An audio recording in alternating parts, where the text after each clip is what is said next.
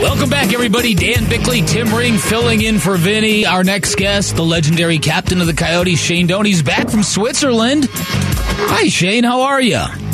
I'm doing well. How are you guys doing? It's good to be back. Doing great. Now, is the tournament still going on, or is it over? Forgive my ignorance. Yeah, the tournament's over. Okay. We didn't win, unfortunately, which is never fun. And as a Canadian, I take a lot of heat for that. So I'm in a little bit of trouble, but that's the way it goes sometimes. Right. I hear you. All right. I don't know if you were able to watch last night's football game, but it was a scary moment that speaks to every professional athlete, former and current. Your thoughts on what went down in Cincinnati? I mean, you play a sport. You played a sport when Chris Pronger took a slap shot to the chest, and pretty much the same thing happened to him. Yeah, that's always scary. I think during my career, I think there was 4 guys that had different times where Chris Pronger, there was Yuri Fisher, and there was a Pitlick.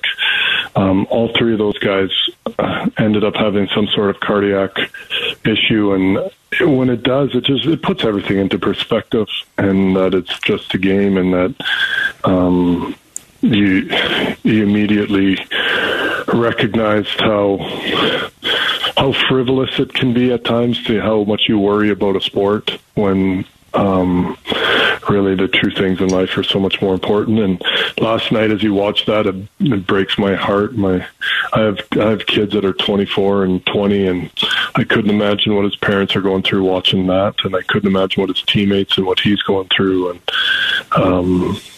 it does. It humbles you, and you realize that there's so much more to life than just what we seem to do on a daily basis, but to recognize the moments and that really matter.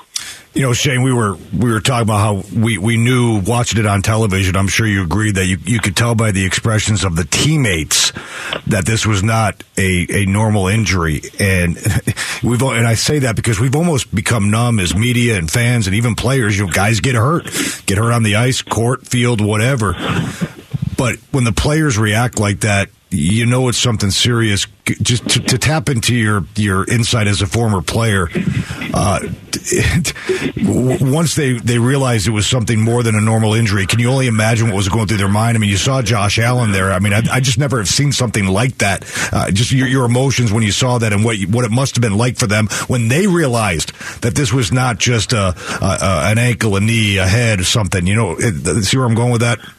Yeah, no, 100%. I think that you become so close to your teammates because you spend so much time with them, and they become they become your immediate family pretty much, because you spend more time with them than you do anybody else. And when you see something like that happen to someone that you're so close to, that the only thing you can do is, draw strength from the group around you, and you retreat to the people that are around you, and you could watch the reactions of the guys. You always understand that when you play a physical sport, and that there's an element of injury and there's an element of fear that goes into playing, no matter what. I don't care who you are, there is. And then when you see, something like that, that's literally the reason for all the fear, then you draw close to the guys around you, and you lean on those guys, and you can see the emotion of the group because of how real it is and how close to them it was. And that's the part that makes it so, I guess, the human side of it, and so real to everybody when you're watching. You're not supposed to see guys like that. You're not supposed to see the players, and you're not supposed to see that vulnerability. They always seem to put up a front that's pretty strong, and you don't see that vulnerability. And when you do, it drives the point home of how real it is. All right, one more on this before we move on to the Coyotes. You as a captain, what was the most difficult situation you had to shepherd a team through in regards to something terrible happening where, it kind of shakes your faith a little bit? On ice, there was a couple different things, and stuff happens off ice. One of our trainers passed away, and just at night, in the middle of the night, and that shakes everything. And so, as a captain, it's crazy on how much it brings everybody to the realization that how important all the little things are, and how you come together and you recognize that, the relationships and stuff like that. On the ice, there's, a couple times where there's scary things happen, but nothing that even remotely compares to this. And it does. It's hard as a player to play that game the next game and push that fear away. It's funny because you get asked by people about going onto the ice and were you ever afraid? It's like, well, every single shift you're afraid. Like there's no way around that, and you have to get past that. And I think when the reality of it gets put right in your face, and it comes even harder. So as a captain, you just try to be there and encourage guys that it's okay.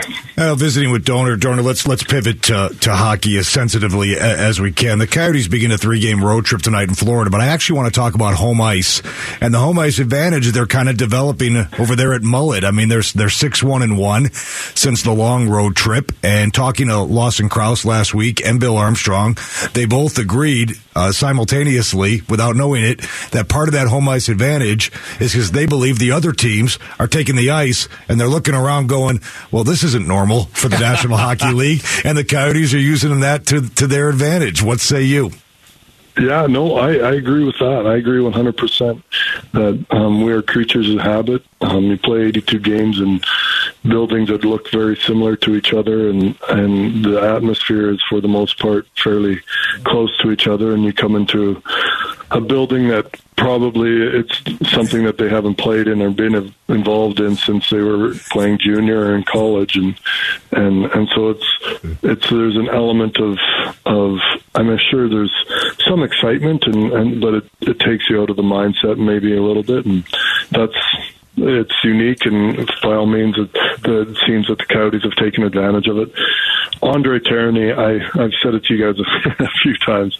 He's an unbelievable coach. Like he gets the most out of his team, and to see the confidence that they play with in that building, and to see the way that he pushes them and holds them accountable, but at the same time they're all playing for each other. It's fun to watch, and you got to give him a lot of credit, and that leadership group some credit for stepping up and really taking advantage of it. Yeah, no doubt. The team had some troubles with their penalty kill against the Lightning. They've been better on 5-on-5 as of late.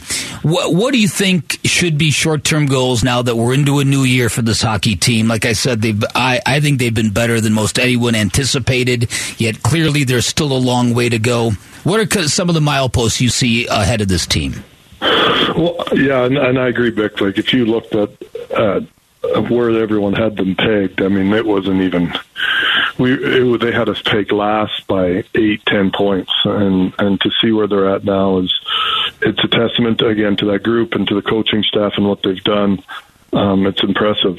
I think it really it's so funny because every team I think's goal is to win the Stanley Cup, but there's probably only about 8 to 10 teams that it's really realistic for. And so I think you have to you have to be a little bit more short-sighted, and you have to just, it sounds so simple and so cliche-ish, but you just have to improve every day. You have to find a way to improve and get a little bit better. And as you mentioned, the PK the other night, well, that'll be something they focus on now. Now they need to see improvement on the PK, and now they'll have to see a little bit more improvement on their 5-on-5, and they keep their power play rolling, and they got to focus on getting the shots against down a little bit. But at the same time, it's those little tiny victories that you got to start focusing on and not get caught up in the situation you're in or how daunting it is. And if your goal is to win the Stanley Cup, that becomes pretty daunting. But if it's just to have little victories, then you have a chance. Thank you, Doan. We appreciate your time as always, man. Talk to you next week.